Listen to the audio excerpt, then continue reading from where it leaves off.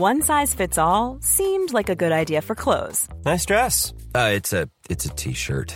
Until you tried it on. Same goes for your healthcare.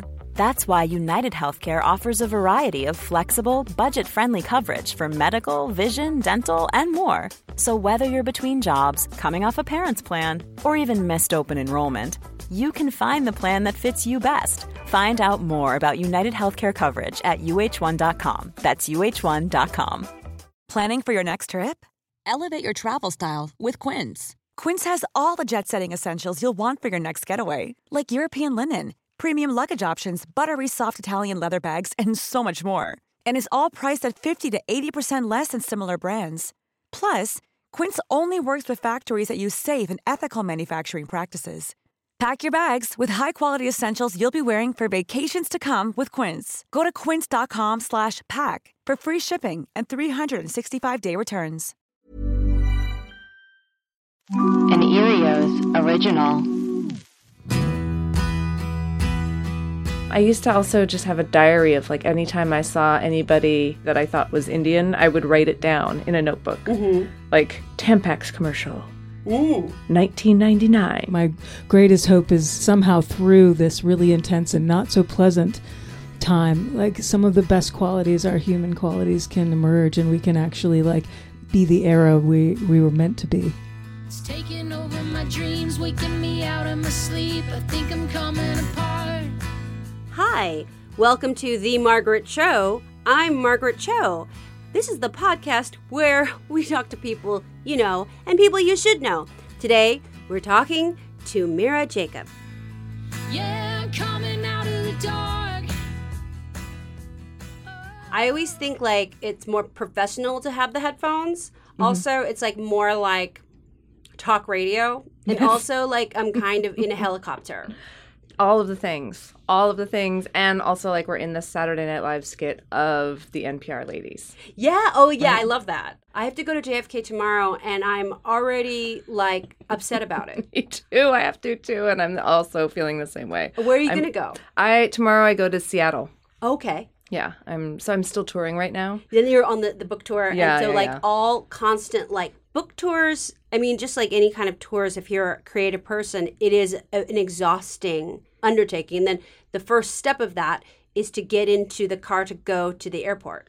Yes, and the really funny thing that now that I've been talking with a lot of writers about this is how many people don't cover the car to the airport. Like, they'll cover the rest of your travel, but somehow that $70, if you're in New York, you know, you just have to eat it every way. So you're resentful and you have to go to the airport. Angry already. Mm-hmm. How many hours do you leave before? About 3. Oh, that's good. Yeah. You know, when I'm on tour for any kind of creative project, there's an E.B. White book where Swan plays the trumpet. Do you know what I'm talking about? No, but I'm excited about this. Okay. It's kind of like, well, it's like Charlotte's Web. Yeah, but it's with a trumpet. It's with a trumpet playing swan. And the Swan is on tour a lot. And so the Swan ends up having to stay in hotels and order room service. And so can't find anything on the room service menu to eat. So orders watercress sandwiches and then says, well, I'll just take the bread out and eat the watercress. Okay. And then I feel like I'm a swan that can play the trumpet on tour. That's amazing. Are you sure you didn't make up that book? No, I think it's real. Okay. I hope it's real. I mean, it's a great book. If it's not real, you should write that book and go on tour with it. Go on tour with it. So now you're going to Seattle too, and then will you do a reading? I will. Yeah, I'm doing a reading at a place called the Hugo House, which is kind of fun because they ask you to make new work. So instead of just reading the things that I've been reading for the last 8 months of being on tour, I have something new. So yeah, I mean, also I feel like I say that and I'm like, don't anyone else ask me to do that. That's a lot to ask. Yeah, actually. Yeah, it's fun because I had something in my brain that I was really trying to get out. So this made me sit down and do it. And I remembered that I could write, which is I think what everybody forgets when they're on tour. Right. It's like when you write a book. And I've only done it a couple of times, so I don't think that I'm particularly like a writer or anything, but it's like when you've written a book, it's almost like it's set in stone. It is set literally in print, and it's there. And then anything that you want to do around that, it sort of becomes like stifled. Like I understand that feeling of like can I add to this or can I change this or do Yeah. you write all the time and then feel like, oh, I've got to put this in a book? And it's really funny what you say, because it's a little bit like being trapped in the amber of who you used to be, right in that kind of moment. And I do, when I'm touring, it's really hard because I feel like there's the outward facing part of me that can deal with being outward facing. Yeah. But that person is absolutely different than the person that is usually the person that just sits at a desk or a table or some coffee shop and just writes and draws all day long and doesn't talk to other humans. So it's really hard for me to get those people back together. Yeah. I mean, it is hard. It's hard to be an artist and then marry that artist to the business person that has to go out and sell. Totally. You know? Wildly so. So it's a very strange kind of situation where you have to uphold that artistic part who often doesn't necessarily want to be the center of attention. Yeah, and also the impetus to write the thing or create the thing is very different from the impetus to put it out into the world. Right. Right? Like those things are not always aligned. So a lot of times when I'm writing something, the thing that's guiding me is no one's going to see this. Yeah. This is just me making sense of something I can't actually say out loud. And so then to back that up by saying it out loud to everybody in real time is just it's a really weird life choice. It is a weird life choice. And like for me, the closer to the truth that I get in my work, the more exposed I feel. Yes, absolutely. And absolutely. then I do sort of like the interviews or podcasts or whatever, and I get offended that people are asking about it. And I'm like, I wrote about it in the first place. So it's a very strange thing. It's like if you're actually like, for me, my nature is introverted and very kind of like closed off, you know, and then my work is sort of a way for me to express myself outside of that being an introvert, and then having to be a performer on top of being an introvert is very strange. Yeah, absolutely. I can see why that would be weird. So when you read your work, it's like this thing of it is that this like performance that you have to put up. Yes, because I also have a strong feeling about people that don't perform their work, that sort of read it in a mumble, as though it's something that they really don't want to do. I just feel like don't put anyone through that. Yeah. If you're going to read your work out loud, get good at reading it out loud. Yeah, it's really hard. I always like really admired, this is a very 90s thing to like hate your work. I love artists who hate their work. Like there's something really like beautiful about that because they just resent it. And there's something about like, that tragic figure of like an artist who's just so hates it and doesn't want, like the Sex Pistols is sort of like, totally in that vein, or any kind of grunge rock. Exactly. I was going to say all the grunge boys of the 90s. That was really the thing that was sort of driving them forward. Their self-loathing. Yeah, and I just admired it so much. In Janine Garofalo, who was like my idol when she was like the girl that we all wanted to be like. She was such a badass. She's such a badass. But at the heart of that was a strong sort of like very punk rock ethos of like self-hatred and hatred of everything and resentment of everything. And I could never sell it. Like I could never sell it. Maybe just because I'm just too dorky. Well, also, I think being able to do that, being able to hate yourself is the luxury of not being hated by the world at large. Right. Yes. So if you are something that the world at large would celebrate in any context, then you're allowed to hate yourself. Yeah. If you're me and you hate yourself, you have a lot of other people that are willing to do that too. Right. And it's, for me, it comes down to race and visibility. Absolutely. It's like to even, think about, like when you think about a comedian, you would never think about an Asian woman. You just never would. Right. So having to kind of come up with that and to sort of build on what is supposed to be self-esteem or what, like, to put yourself forward to, like, want to be seen.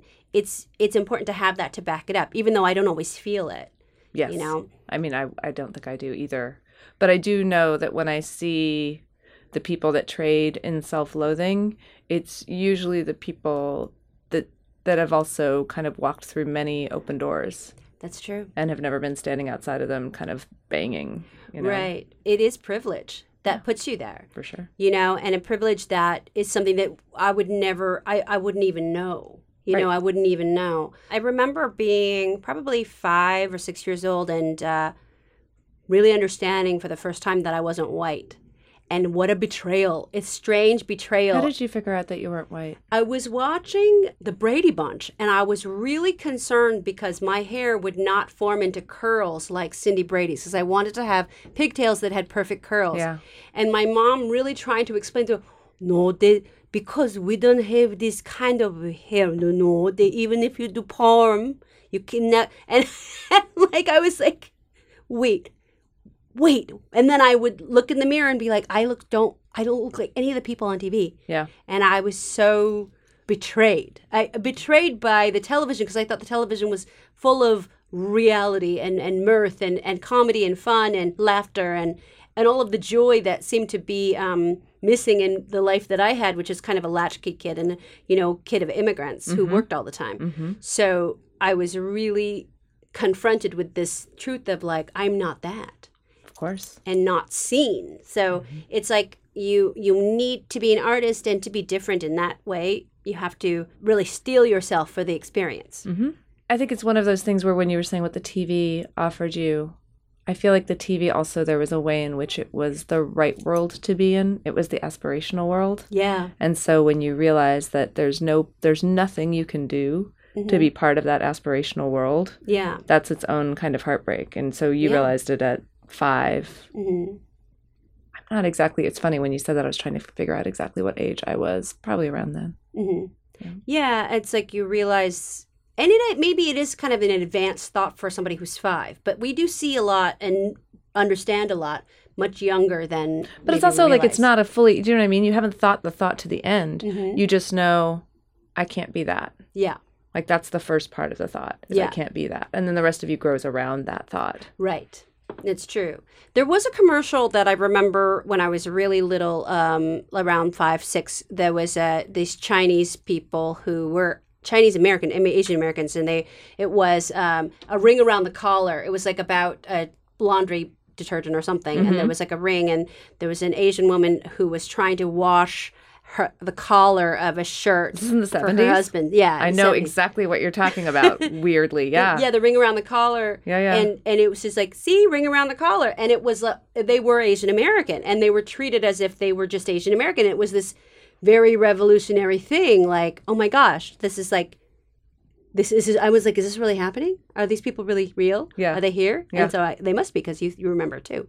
Yeah, and I used to also just have a diary of like anytime I saw anybody that at that point I would have called Indian, because I didn't even have the concept of South Asian. But whenever I saw anybody that I thought was Indian, I would write it down in a notebook.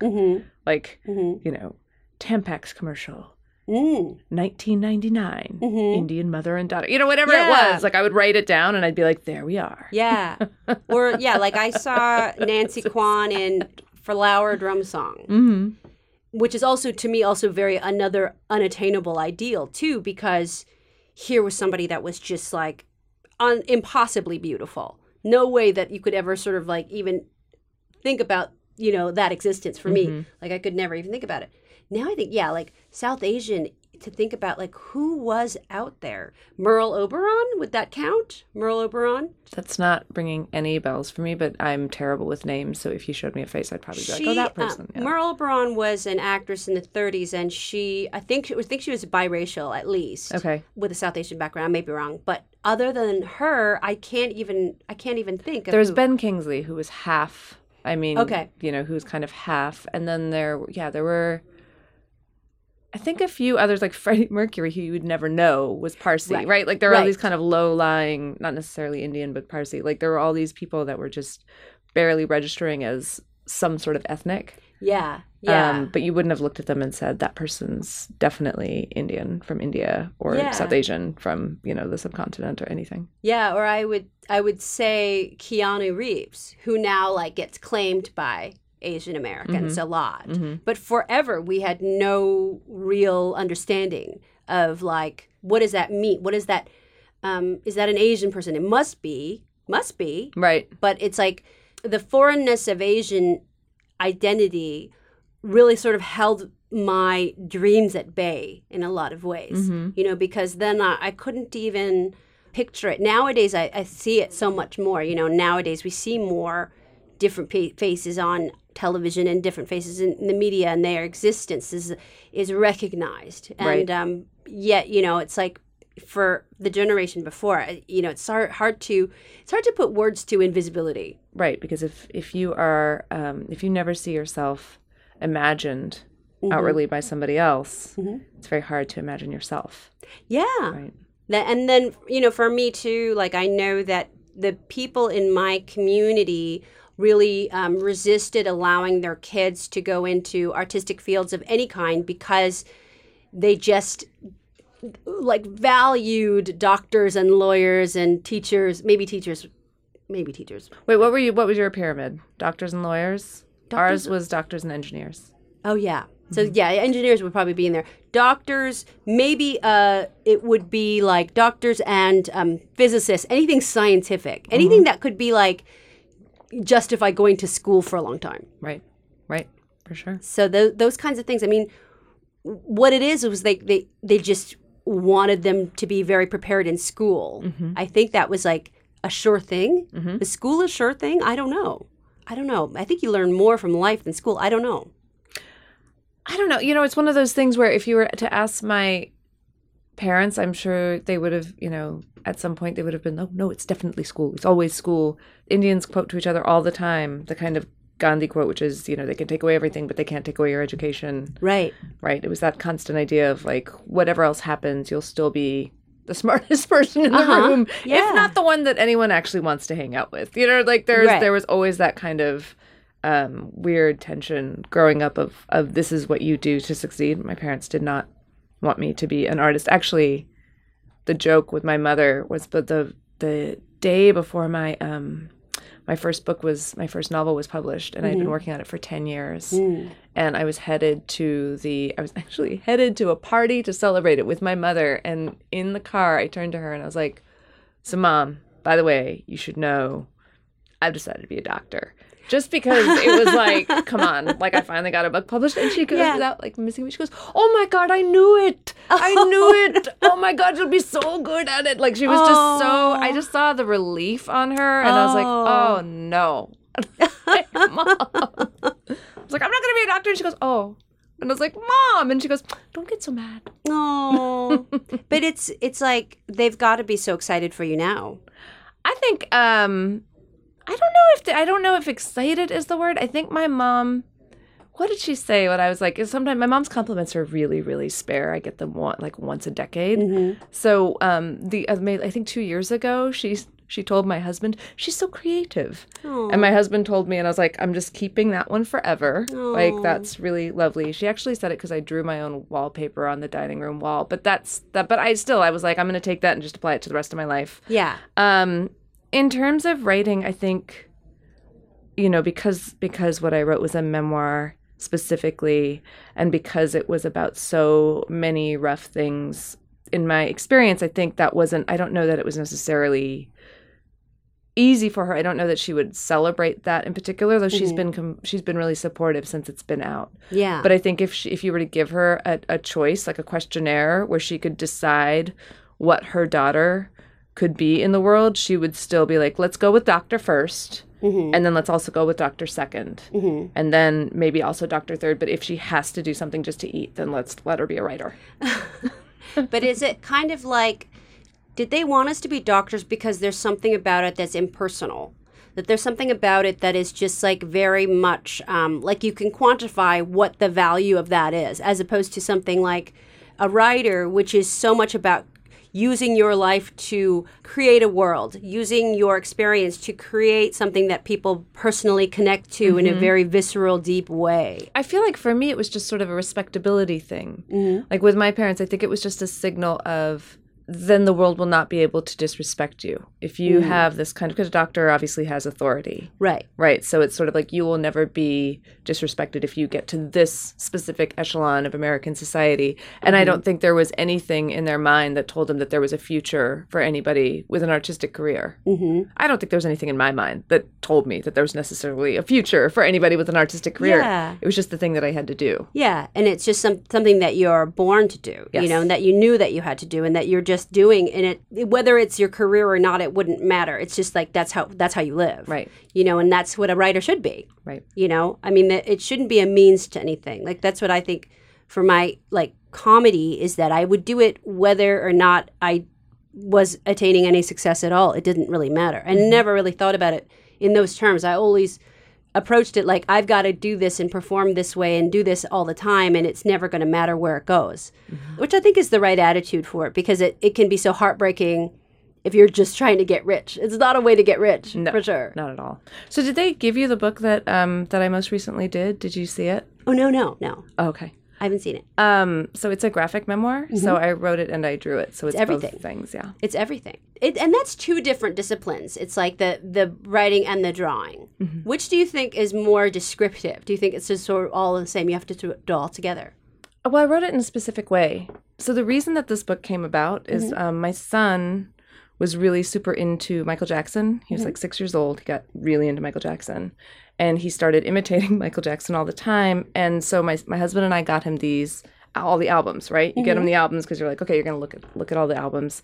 And then he was alone in a room with a bunch of albums. And he came out because my husband's white and Jewish and I'm Indian and brown. And he came out of the room and he was basically like, what color is Michael Jackson? Like, is Michael Jackson brown or is he white? And I was like, well, the weird thing about Michael Jackson is that he's kind of brown. He was black, so his skin is brown, and he turned white. And he's like, he turned white? And I said, kinda. And he was like, are you gonna turn white? And I was like, no, I'm not gonna turn white. And he goes, is like, am I gonna turn white? And I was like, you're definitely not gonna turn white. And he's like, what about daddy? And I said, well, daddy's already white. And he goes, but was he always? And he went from that place of not understanding how kind of color worked to seeing people in Ferguson, like, kind of on the television, wondering what they were protesting about, seeing Trump rising, asking kind of increasingly hard questions like, are white people afraid of brown people?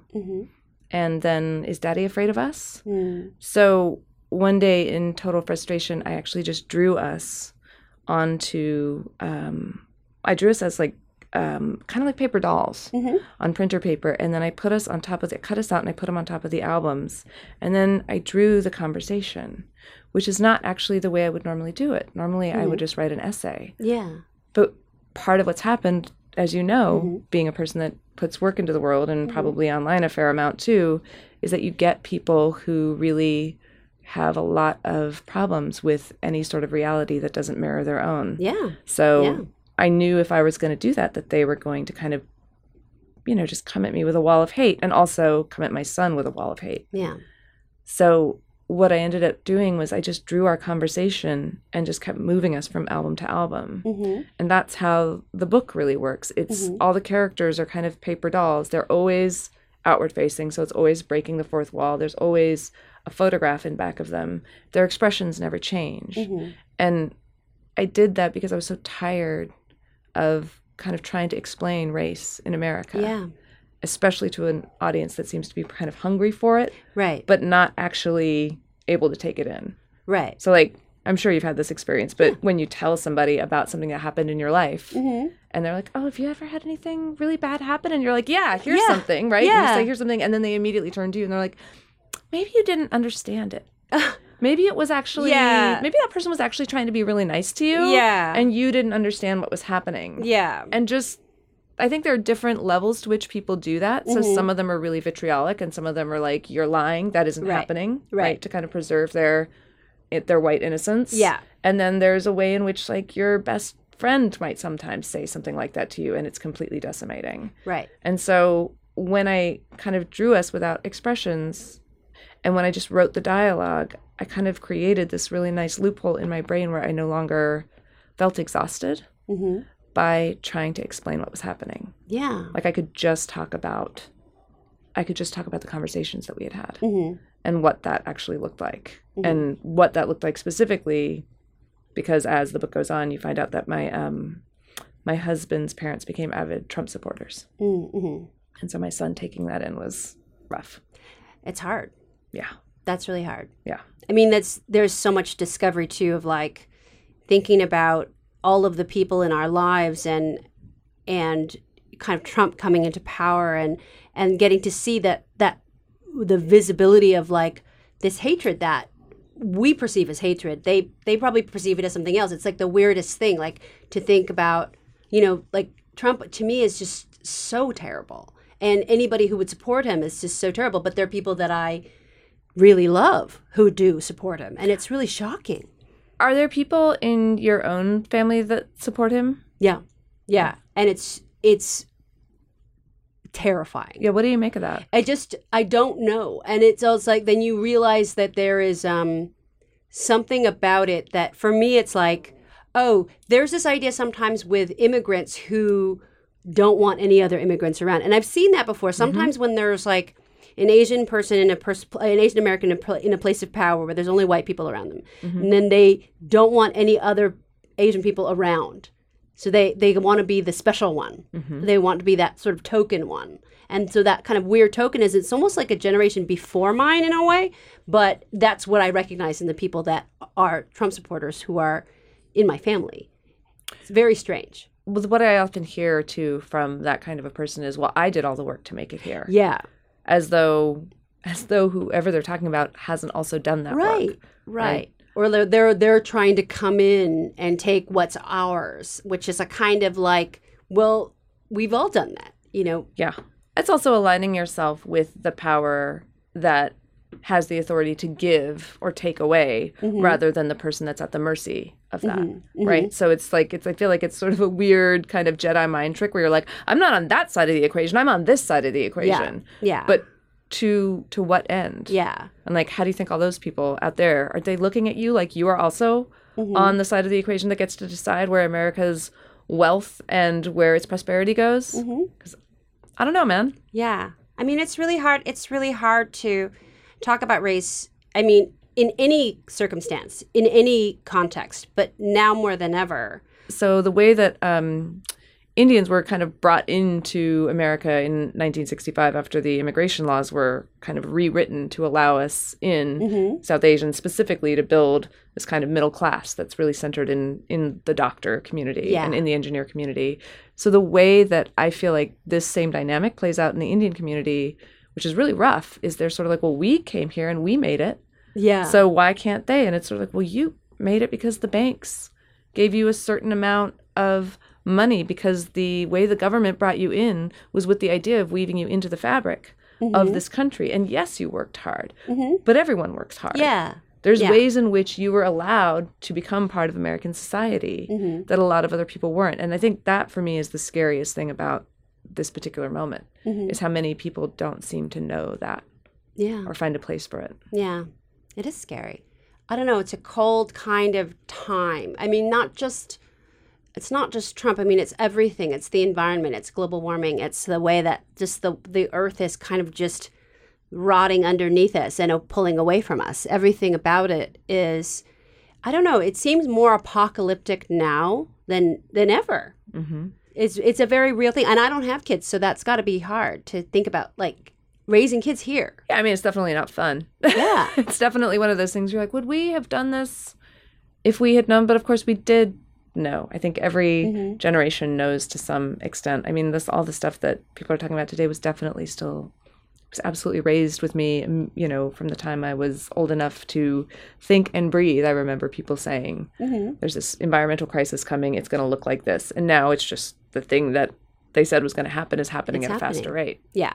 I do look at young people as being the solution here of, like, they're the ones that are putting the brakes on it, trying to say something, trying to do something about it. Yeah, I think that's true. I feel really desperately sad that we've put them in that position. It is sad. It is sad, but it's what a remarkable thing that they're up for the challenge. Did you go to the march last Friday? No, I was working, but I saw it, and it was so amazing. Yeah, it was so. I really love that little Greta Thunberg. She's so special. Yeah, and it was interesting. My husband and my son went because I was also working, and I just kept getting texts from them, and it was really interesting because I think if you're of a certain generation that sort of watched everything, all the corporations kind of go on unchecked and all the different ways in which this is kind of manifest through the world now. There's a kind of hopelessness that you've attached to the situation. And my husband was there, and he was talking specifically about the younger generation and the belief that, no, this can absolutely be turned around. Stop it. Get a hold of yourselves. And what an amazing thing to have that sort of resilience in the face of what is happening, but also have that fuel and that anger and be able to locate it to turn it into something actually productive is definitely far beyond anything.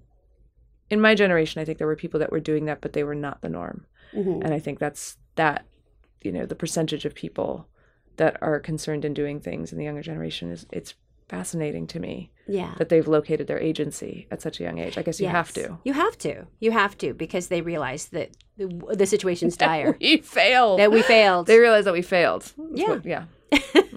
But at least they're there to catch us. Yeah. Well, I wish I could go with you to Seattle to watch you read your new work there. Where else on tour can people catch you? I'm going to be doing a lot of stuff in New York in the next month. And then I'm actually going to Indonesia. To the Ubud Festival, which I'm excited about. So can people find out about where you're going to be online, and what's your... Yeah, everyone can find me on Good Talk Thanks is my Instagram handle, and I usually post when I'm going to be making an appearance somewhere and new work that goes up, and then hopefully there will be a television show out, and then they can find me there too. Yes! Yeah. That would be great. Yeah. I love it. Thank you so much. Thanks for having me.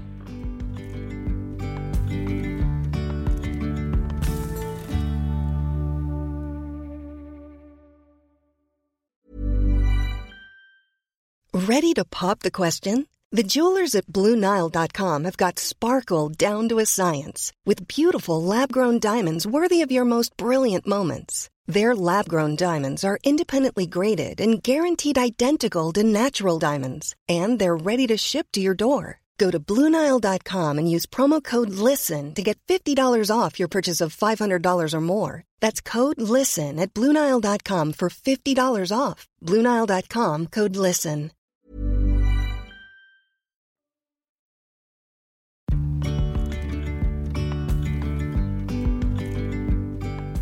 Today we have a great conversation with Rain J. Phoenix.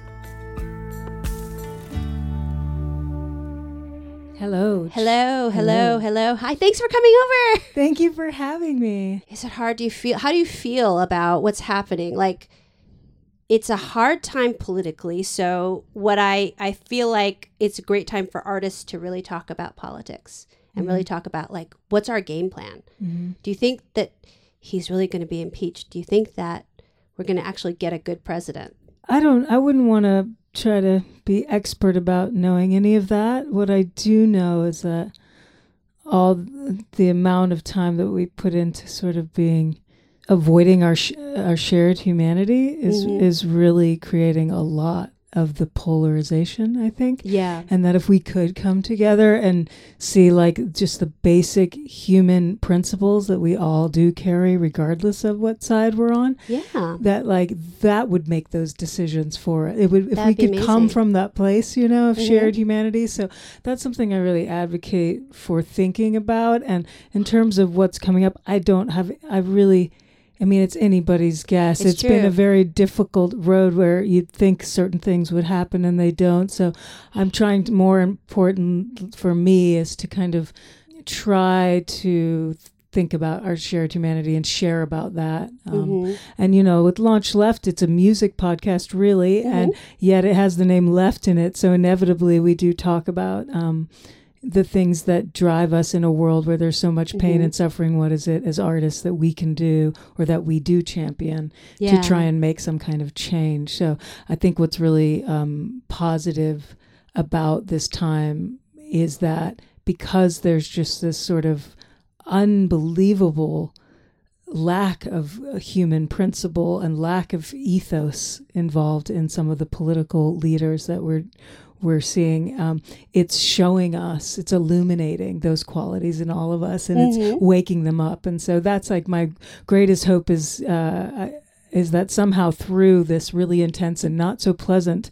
time, like some of the best qualities, our human qualities, can emerge, and we can actually be the era we were meant to be. I love that. I think that's really important to think about too. Like, if we can look at this as almost, it's positive because it's bringing out so much protest. It's bringing out so much real need for change. And, you know, would we have had like all of these women's marches if he hadn't have been president? Would we have this sort of real like strike towards like climate change, like really reversing what we've done to the planet? I mean, I don't know. So yeah, there's good things happening. Yeah, and you've always been, I mean, I'm sorry to gush a bit about you, but from the sidelines of watching you throughout the years, and I've gotten on in years, pushing 50 in the next couple. You are just a powerhouse to me as someone who like has always stood up when it was completely not popular to do so, and made some, you know, statement of exactly that, of like, hey guys, like this is ridiculous, you know, and you have always advocated for that kind of like outspoken feminine energy, the power of like the goddess to me. And so I just want to thank you, like as somebody who like it's inspired me, you know, to be more courageous about talking about these things. So that's I really great. appreciate it. Thank you. Well, it's important because it's like we need that like real like call to action sometimes, you know, we really do need something. And there, you know, there are things that I think have really been great even in the last couple of weeks. Like I just saw the big turnout for Bernie Sanders in New York, like all of those people. I mean, you just, as far as the eye could see, it's like an incredible vote of confidence. Like maybe we will get through this, maybe with him, or I love Elizabeth Warren too. I mean, she's amazing. She's really something. I'm almost like, I actually don't even care as long as it's not Donald Trump. Yeah. The thing that really, I guess, bugs me the most about the current political climate, and I spoke about it a little at first, was like when it becomes so like one or the other side, and it becomes this just completely dualistic approach to politics, and not what it is about the human spirit that we all value, and that who we are as really like in our core, who each of us are regardless of party line. It just makes me so sad that it's instead being summed up as like crazy liberals or left of versus, you know, right wing conservatives, and just how that totally is a distraction from our truth, like who we are as human beings, and that like at the core, regardless of how numb we've become and maybe how used to we are to being cruel in this society or in this culture, or, you know, not valuing the very things that give us life, like water and land and food, and, you know, all of it being just disposable, right? Having that outlook, regardless of that, in our real inner core, there is this true being that absolutely honors all of that, and honors the similarities and the connectivity in Republicans if we're Democrats, and in Democrats if we're Republicans. And that being torn away is like through this process, seeing too much of that like megaphone repeat of just like, no, it's just messed up liberals, or it's just like too conservative Republic. All of that is like such a waste of time. It is. Can we just get back to the truth a little bit and talk about that? Because I don't think anyone can keep their heart hard around the truth. Right. But people have to speak it. Yeah. And they have to be public about it, you know, and our quote unquote politicians have to do that. And when they do, and I think the Bernie Sanders event is a good example, people show up. Yeah. Because we're all hungry for it. We want the truth. Yes. You know what I mean? We want to be like reminded of our best qualities. And so like that to me is like really what this fight's about, is like light, and, you know, is like, let's all step into our truth. Like, so that's a tough one. It is a tough convince one. People. I mean, I think part of the division, the way that it's kind of become left versus right, is that the way that our news is filtered to us from the choices we've made before in social media.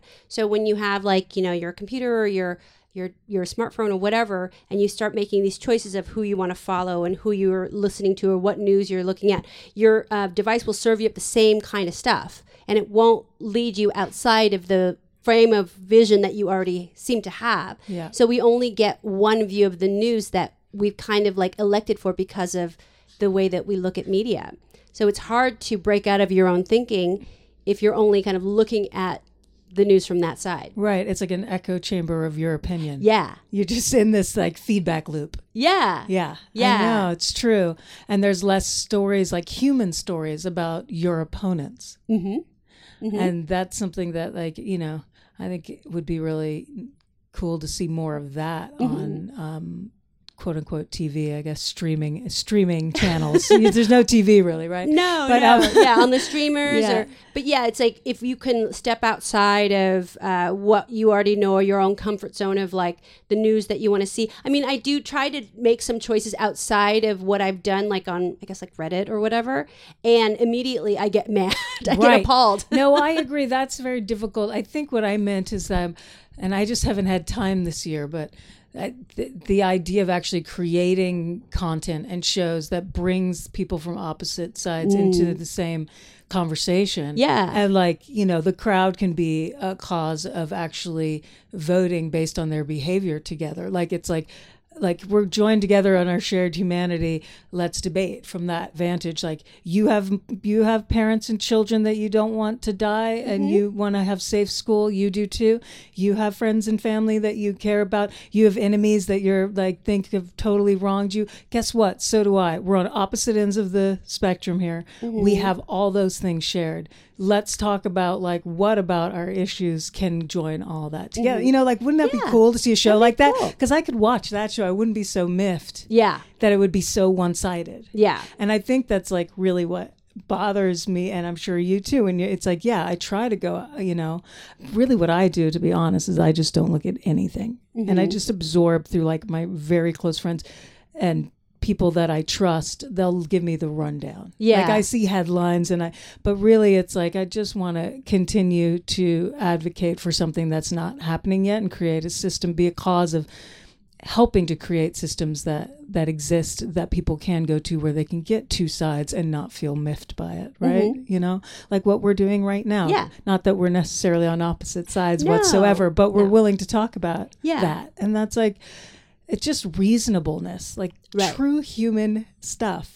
We're just trying to understand. Yeah. I mean, there's some things that I have a really hard time with, like whether it's gun rights where people are just adamant about having assault rifles. They're adamant about keeping that right. And I think with all of the school shootings and with people getting shot every day, all the time, like, why do we have to have that? That to me is something that I don't think I could change. Also, I don't think I could change about abortion or people not having the choice, women not having the choice to do what they want with their bodies. And then when you look at the other side of that, those people that want those things can't think of the other side. Right.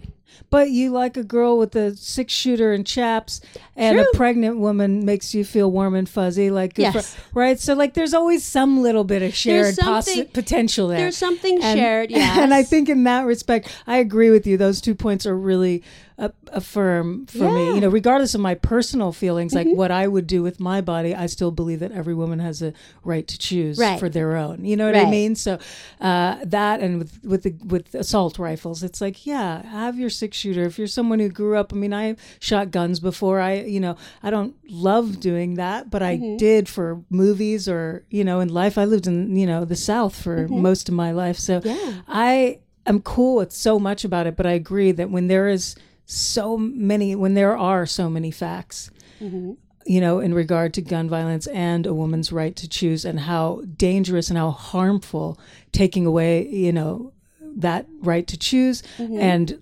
it just seems silly to not. Of course, I totally agree with you on that. You know what I mean? And it's hard to imagine being like, okay, we'll just compromise and let that be, you know, but more that like, what can we negotiate within this that's about not harming? Yeah. That's really it. It's like, why is there any argument when it comes to knowing that harm is at the other end of this? Right. You know what I mean? Right. Exactly. And maybe, we find a way through art, or, I mean, through maybe with like rock and roll, which I think it's kind of healing, like to make music. And I think that that's always sort of been something that I've known, like kind of in and around your family, there's always been music, along with like acting and stuff. But that music is always at the heart of it. You know, when did you start playing, or what do you play? When you start singing, when did it begin for you? Yeah. Well, I mean, I'll start with saying I really do believe that artists have always been on the front lines of change, and like art and activism are completely a married thing. Of course. And, you know, I think a lot of artists get a bad rap when they try to advocate for or stand up and have an activism, like, oh, just go play your music or go do your thing, right? Yeah. So I'm the opposite, and I'm all about encouraging artists to ignite that part, and that was my upbringing. I grew up playing music from age 3. I started, and it just was what I did. So there was never really any like, what do you want to be when you grow up? It was obvious that I was going to keep singing because that's what I did. And then I started writing. And so I've always done music. It was an important part of my family. We would all play and sing together. Yeah. It was like we didn't watch TV. We were like weirdo vegans, you know, at a time when there was no such thing as a weirdo vegan even. And we played music and did art. Like our parents just encouraged us to be creative, that whatever whatever we decided we wanted to do, they would support us. But they were definitely fans of like not trying to just be academic, or, you know, that if we want, and they saw I think they saw our talent, like that was our drive. So they just were like, encourage whatever was what came out. You know That's what I mean? great. Which was really lucky. Yeah. Yeah. And we forced them to be vegan too, which I don't think most people know, but we made them vegan and they were like, what? Oh, okay. Oh, so it came from you and not from them. Yes. That's great. Yeah. So, but yeah, that's what I've mostly done is music. But acting has always to me been like, when it feels like a cool role, maybe, and music was always just like what I was going to do. But honestly, over my long life already, and I don't have much time left, so I'm trying to do the best with it that I can. I've been interested in the idea of how to connect people and connect artists with something bigger than just their fame, or, how to do things that give back and help to create systems that create more community within the artist circles that I know, and also just the world. Like, how do we talk more about like what really matters? Because to me, consciousness and being aware and having a meditation practice has changed me more over the years to realize that like those are the tools that have actually saved me, like in dark times, and art is another tool that has saved me, where I can write about it and get it out. And I'm putting out a new record named after my brother, so that's something that I'm really excited about. That's wonderful. But on Halloween it's coming out. So, that's amazing. So that's what I'm on right now, and I'm really excited to be doing music again. I hadn't really done it for a while, since 2016 or something. So just kind of jumped back in, and couldn't help myself but make this record after releasing a single along with some of his music. Yeah, it's so exciting. Yeah. Now, what is like the writing process for you, like musically? Like, do you write on your own, or do you write with other people? How do you create a song? It depends. There's a couple songs on this record I wrote on my lonesome, and the rest I wrote with Kirk Helly. One that came out yesterday I wrote with River and Kirk Helly. I used some lyrics from one of our earlier songs from our band, which was really special. It's one of my favorites on the record. It's called Lost in Motion. But yeah, I love to get melody from other people, like guitar, like bring me a piece of music, and if I'm inspired, I write to it. Sometimes I'm not, and I can't, and it just doesn't happen, So it's like whatever inspires melody and lyrics is kind of how I write.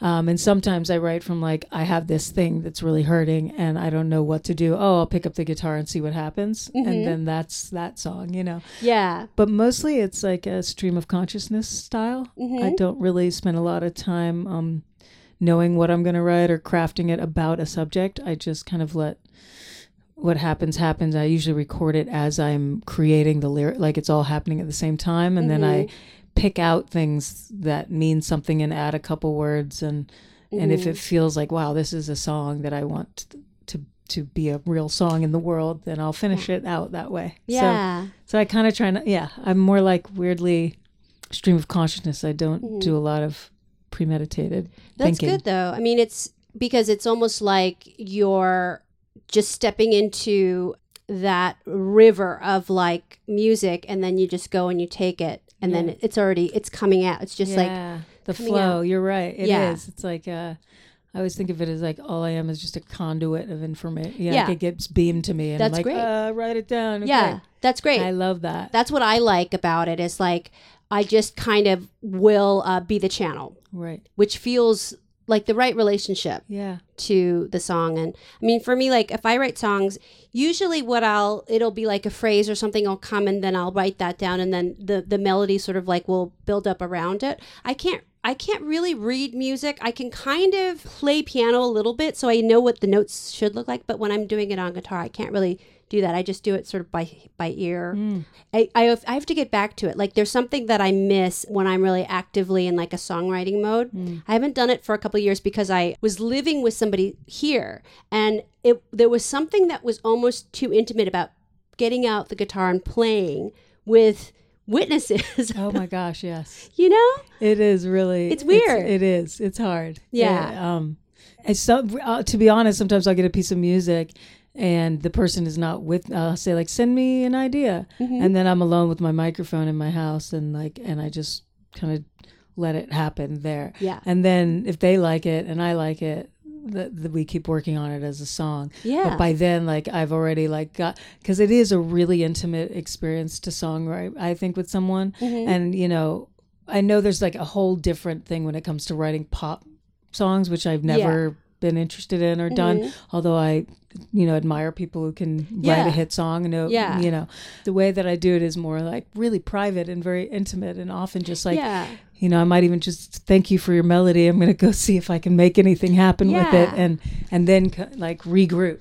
Because I totally hear you. That's a really scary. It is scary, but definitely like the music that I like is the kind that's more intimate. It's like whatever that sort of like the style of like Elliott Smith or Ray LaMontagne or Rachel Yamagata, somebody that it's very internal. Although I do have an appreciation for like the Swedes. It's always Swedish guys. They're always Swedish. They have really big diamond rings and like some kind of hat, and they're very stylish, and they're wearing like $1,000 sweater, and they're looking over at you from the soundboard, like do this. I did a song that was written by one of the Swedes. I don't remember who, but it was with Desmond Child was actually the producer on it.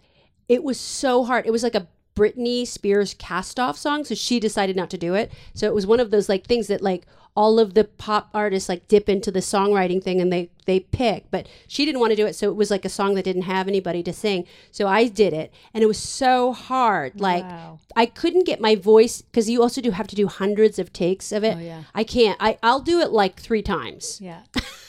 You're like, figure it out, auto-tune that shit. See you later. Exactly. Which they did. They ended up auto-tuning it anyway, right? Which it didn't even sound like my voice, but it was so funny because it's like they demand perfection and then they auto-tune on top, which is, to me, that's really a whole different art form. Which I was appreciative to be a part of that process, but I don't think I could sustain it. And also, it's a lot more work than you realize. If I look at singers like Ariana Grande or even like Adele, it's a kind of recording that is so foreign to. I like the sort of indie lo-fi. I like a lo-fi situation. Yeah, I'm with you. Yeah, it's good. It's good. And you're wearing the Cramps shirt. Oh yes, I love punk rock and anything. I love the Cramps too. I actually moved here because Lydia Lunch forced me to buy a house in this neighborhood, because it's the same neighborhood where Lux and Poison Ivy lived. So they lived here for, I think Poison Ivy moved after Lux died. But so this was at the beginning of the 90s, mid 90s. This area was, all of the punks were living here. I love this hood. I was literally, because you're close to the mountains, somehow it feels more earthquake safe because there's less buildings around, and there's a lot of space for each property. Yes. So I was already doing my little earthquake safe brainstorming. Are you scared of it? Are you scared? Well, no. My dad was like really afraid of earthquakes. So I remember being woken up as a child if there was one. We lived in the valley, and he'd like wake everyone up and go, get out to the yard. Yeah. So there was a little bit of that, what is it called? Absorbed anxiety. Yeah. So like, yes and no. My hope is that we'll all be in safe places when it does happen. But, in his opinion, it was something that's just like a shit show in LA. Well, it is. If it happens, there's no one's getting out. No one's getting out, and it's really scary. And I've been in the the really big ones here, and like there was a big one in like 93 or 90. Northridge. Yeah. Northridge. I was in that one, and then I was in the big one in 89 in San Francisco. Ooh. And Wow. it was terrible. But I was like such a stoner, like hippie kid. Like I just would like walk around Hayes Street. There was no electricity. Everybody's freaking out, and we just got high and laid under a tree. Right. So that's cool. I imagine that would happen. I mean, I don't know if I could do that now because I don't smoke pot anymore. But something similar might happen here. What is amazing is the human spirit in those like emergency times. I was in New York when that big storm that like knocked out all. I think that was in 2000. No. I guess it was already like 10 or 11. Mm-hmm. Sandy, right? Yeah, Was it Sandy? Yeah. And I was staying with my girlfriend in the Lower East Side, and all the electricity, everything went out. The only place you could go charge your phone was like the 50s. You had to go all the way midtown. Wow. And like there were a couple bars that would say open. But the whole Lower East Side was like candlelit. Some bars would open and people would like eat and drink and hang out.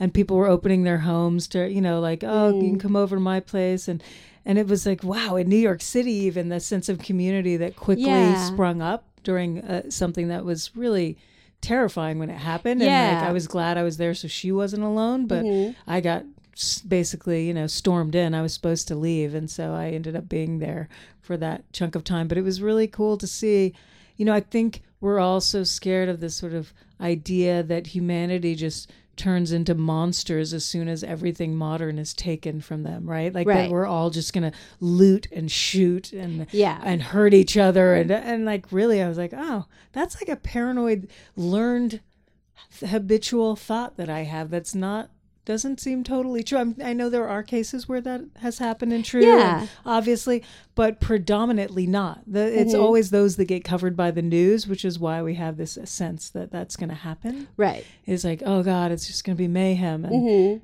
but it really felt like people were caring for each other.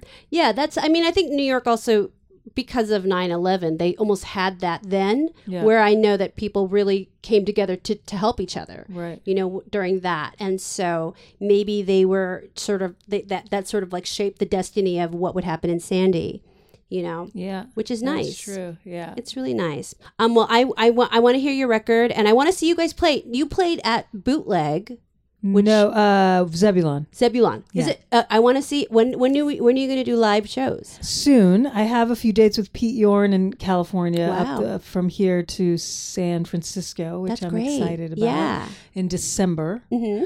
And, my record comes out next week, and I imagine what's funny is I kind of played residency before the record came out just to kind of understand what it feels like to play these songs live and to kind of gather energy for the release, to be honest, which it really did, was like to bring it to the world, even shy of the record coming out, felt important for some reason for me. So I did it ass backwards like that. I don't know that that's normally how you do it. Probably you put the record out and then play shows. But I did play shows, put the record out. I think it all makes sense though, because it's like it is about harnessing that energy to push it out. It's almost like a birth. Well, you're giving a birth to it. So that's right. So you need to that sort of Lamaze class. Exactly. So that's what it felt like. It really was just a gathering of it. But I'm really excited and hopeful that I'll be touring everywhere with this and helping either support other bigger artists, which makes a lot of sense to me, just to go on initially to support. It's just a duo right now with the producer and guitarist and I doing like a bunch of weird cool sounds, drum machines. Like it won't just be like an acoustic thing, but we're gonna make it a small pod for touring, and that's what we're working on now. So because we had a full band here, and that's great, but it's not viable in terms of it's hard.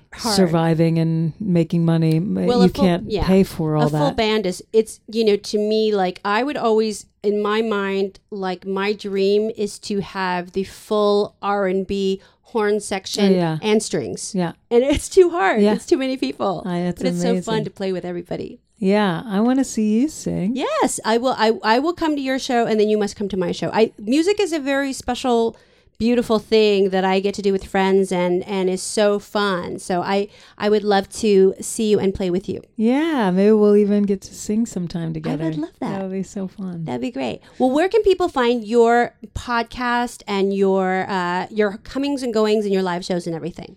Oh, thank you. Well, they can find the podcast anywhere they would normally go looking for podcasts. We're on Spotify, we're on Apple, we're all of those outlets. I'm sure wherever it is. I think it's wide. And same for my record, actually. Yeah. Also on all the digital platforms. You can go to rainjphoenix.com to order vinyl, CDs, T-shirts. There's a merch store. Get my live touring dates. You know, all the information on the record and me live there. And on Spotify a little bit too, the bio and all of that. So that's great. I think, and Launch Left, please find us at Launch Left on Instagram and Twitter. And I'm at rainjphoenix on Instagram and Twitter. Wonderful. Thank you so much. And I'll see you on Launch Left. Yeah. Thank you. Never miss an episode of The Margaret Show. Subscribe on Apple Podcasts or wherever you listen.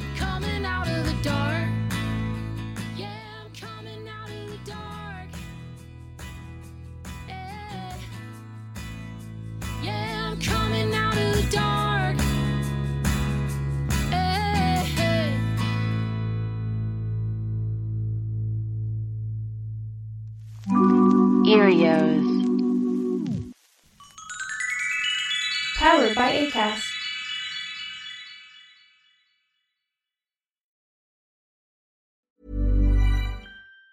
Planning for your next trip? Elevate your travel style with Quince. Quince has all the jet-setting essentials you'll want for your next getaway, like European linen, premium luggage options, buttery soft Italian leather bags, and so much more. And it's all priced at 50 to 80% less than similar brands. Plus, Quince only works with factories that use safe and ethical manufacturing practices. Pack your bags with high-quality essentials you'll be wearing for vacations to come with Quince. Go to quince.com/trip for free shipping and 365-day returns. How would you like to look 5 years younger? In a clinical study, people that had volume added with Juvederm Voluma XC in the cheeks perceived themselves as looking 5 years younger at 6 months after treatment. Look younger, feel like you. Add volume for lift and contour in the cheeks with Juvederm Voluma XC. Reverse signs of aging by adding volume to smooth laugh lines with Juvederm Volure XC. For important safety information and to find a licensed specialist, visit Juvederm.com. That's JUVEDERM.com. Not for people with severe allergic reactions, allergies to lidocaine, or the proteins used in Juvederm. Common side effects include injection site redness, swelling, pain, tenderness, firmness, lumps, bumps, bruising, discoloration, or itching. There's a risk of unintentional injection into a blood vessel, which can cause vision abnormalities, blindness, stroke, temporary scabs, or scarring. Talk to a licensed specialist to find out if it's right for you.